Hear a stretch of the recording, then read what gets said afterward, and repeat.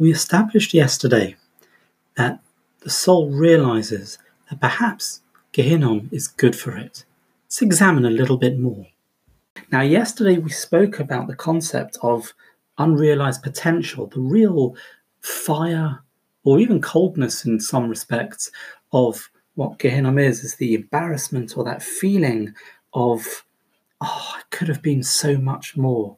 I could have really been something, and I didn't manage. And when you have that realization, then when you fully gone through the experience, then you're refined through that experience.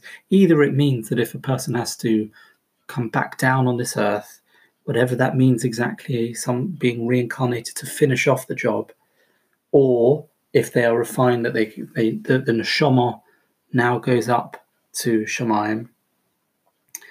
Either way, we do see Nefesh Shekeka, and therefore it's Milei Toib. It understands that it is good. We also understood as well that as opposed to that, we had the Athenian view that purgatory, this idea, their idea of what Gehinnom is, was just a total loss of hope. It's all over. If you look at Homer's writings, if you look in the Iliad, the Odyssey, you look at the writings of the ancient Greeks when they describe the death of a hero, the hero who was so much in this world. He was mighty in war. Everyone wanted to be around him, and look at the great deeds he did. But if he dies, whoa! Look at the descriptions. He goes down to the lower regions of Hades. He is embraced by the hateful dark. It's cold. It's unforgiving. It's just for want of a better word, it's horrible.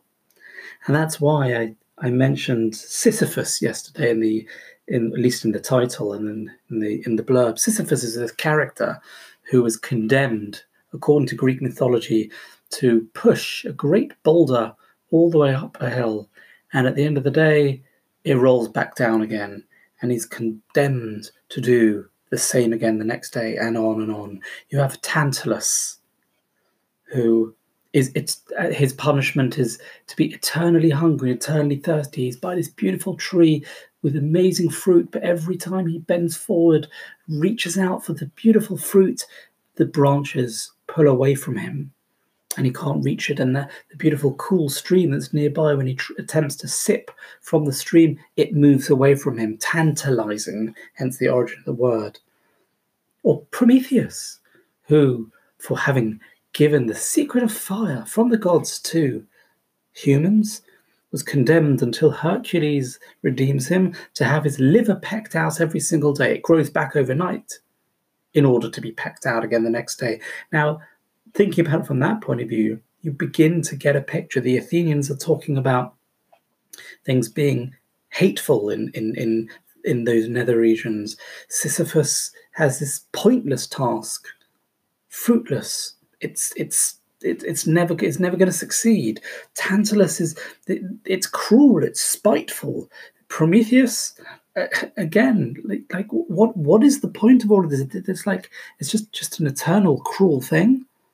Yeah, if that's what Gehinnom is, then I think any of us would agree that, yeah, you want to avoid this at all costs. Well, of course you want to avoid it, but you wouldn't see a point to it. I got thinking about a Gemara that I've brought before, and interestingly enough, a joke that I always think about must have been taken from this Gemara.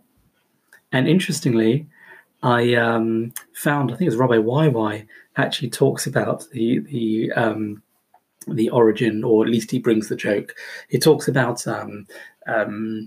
whether it's the Pope or a cardinal or archbishop who challenges the Jews to a debate. He says, if I win, the Jews should get out of town. If you win, then you can stay.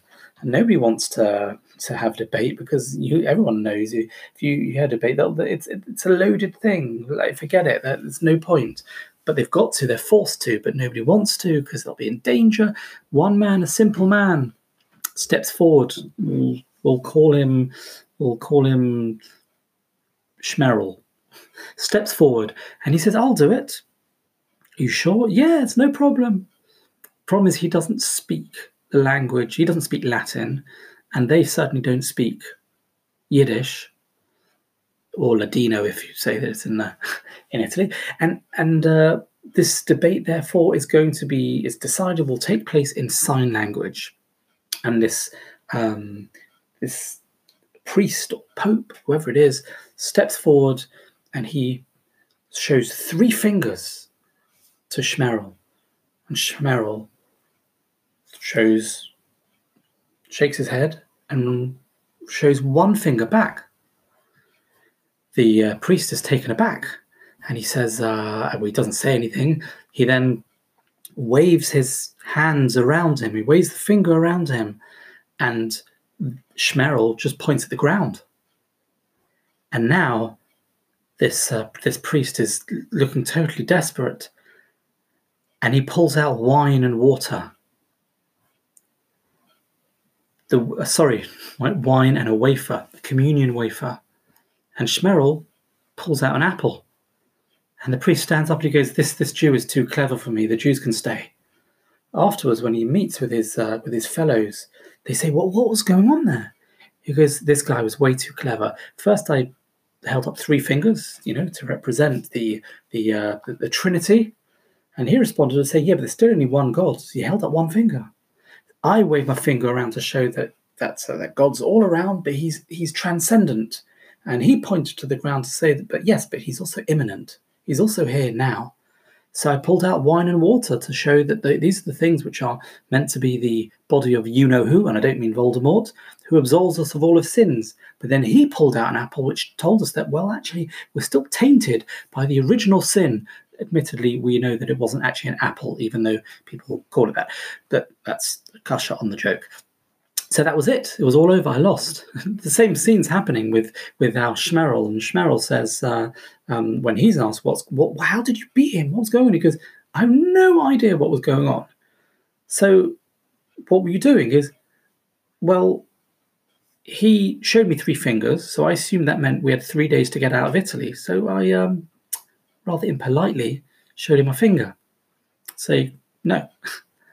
So then he waved his fingers around to tell me all Jews should get out the country. So I pointed at the ground to say, no, we're staying here now. And then somebody said, okay, so what happened next? And Shmerel goes, I've got no idea. But he took out his lunch, so I took out mine. Simple as that. Understand that the Gemara that is discussed in Bechoros, which we've said before, the Athenians asked Rabbi Shua ben Levi, which of these eggs comes from a black hen and which comes from a white hen? And he said, well, he just responded by showing them 2 pieces of cheese and saying which one comes from a black goat and which one comes from a white goat. Now, what's going on about there? So the Maharshal explains amazingly that actually there's something going on over here. An egg takes 21 days to hatch. There are 21 days of Simcha between Rosh Hashanah and Hoshana Rabbah. And there are 21 days of mourning, the 3 weeks. And they're just equal to each other, so they nullify each other. So the world is hopeless, random, hateful. There's no point to it. Forget it. But Rabbi Shua said no. And he says there are 2 goats. There's a black goat, there's a white goat. Doesn't matter which way you're coming from. There is a point to everything. 2 goats on Yom Kippur. Yes, one goes La Azazel, interestingly. One goes La Hashem. But it's not all hopeless, because even the thing which you recognize as being something negative is not negative if it is channeled properly. We believe in the opposite of giving up. Gehinom is Hinom Yud Gimel. Here are 13 midos of Rachamim. Rachamim, mercy is another chance when you realize what you've done wrong. When an Eved has finally served his time, when somebody has served time in jail, which I think might be connected to the original word Sha'ol, which is one of the words for Gehinom in the first place. After he serves his time, he goes free. He goes Lechinom. He goes from Gehinom to Chinom. And he is free from jail. We understand that way you can realize your potential. And that is the difference between us and the Athenians.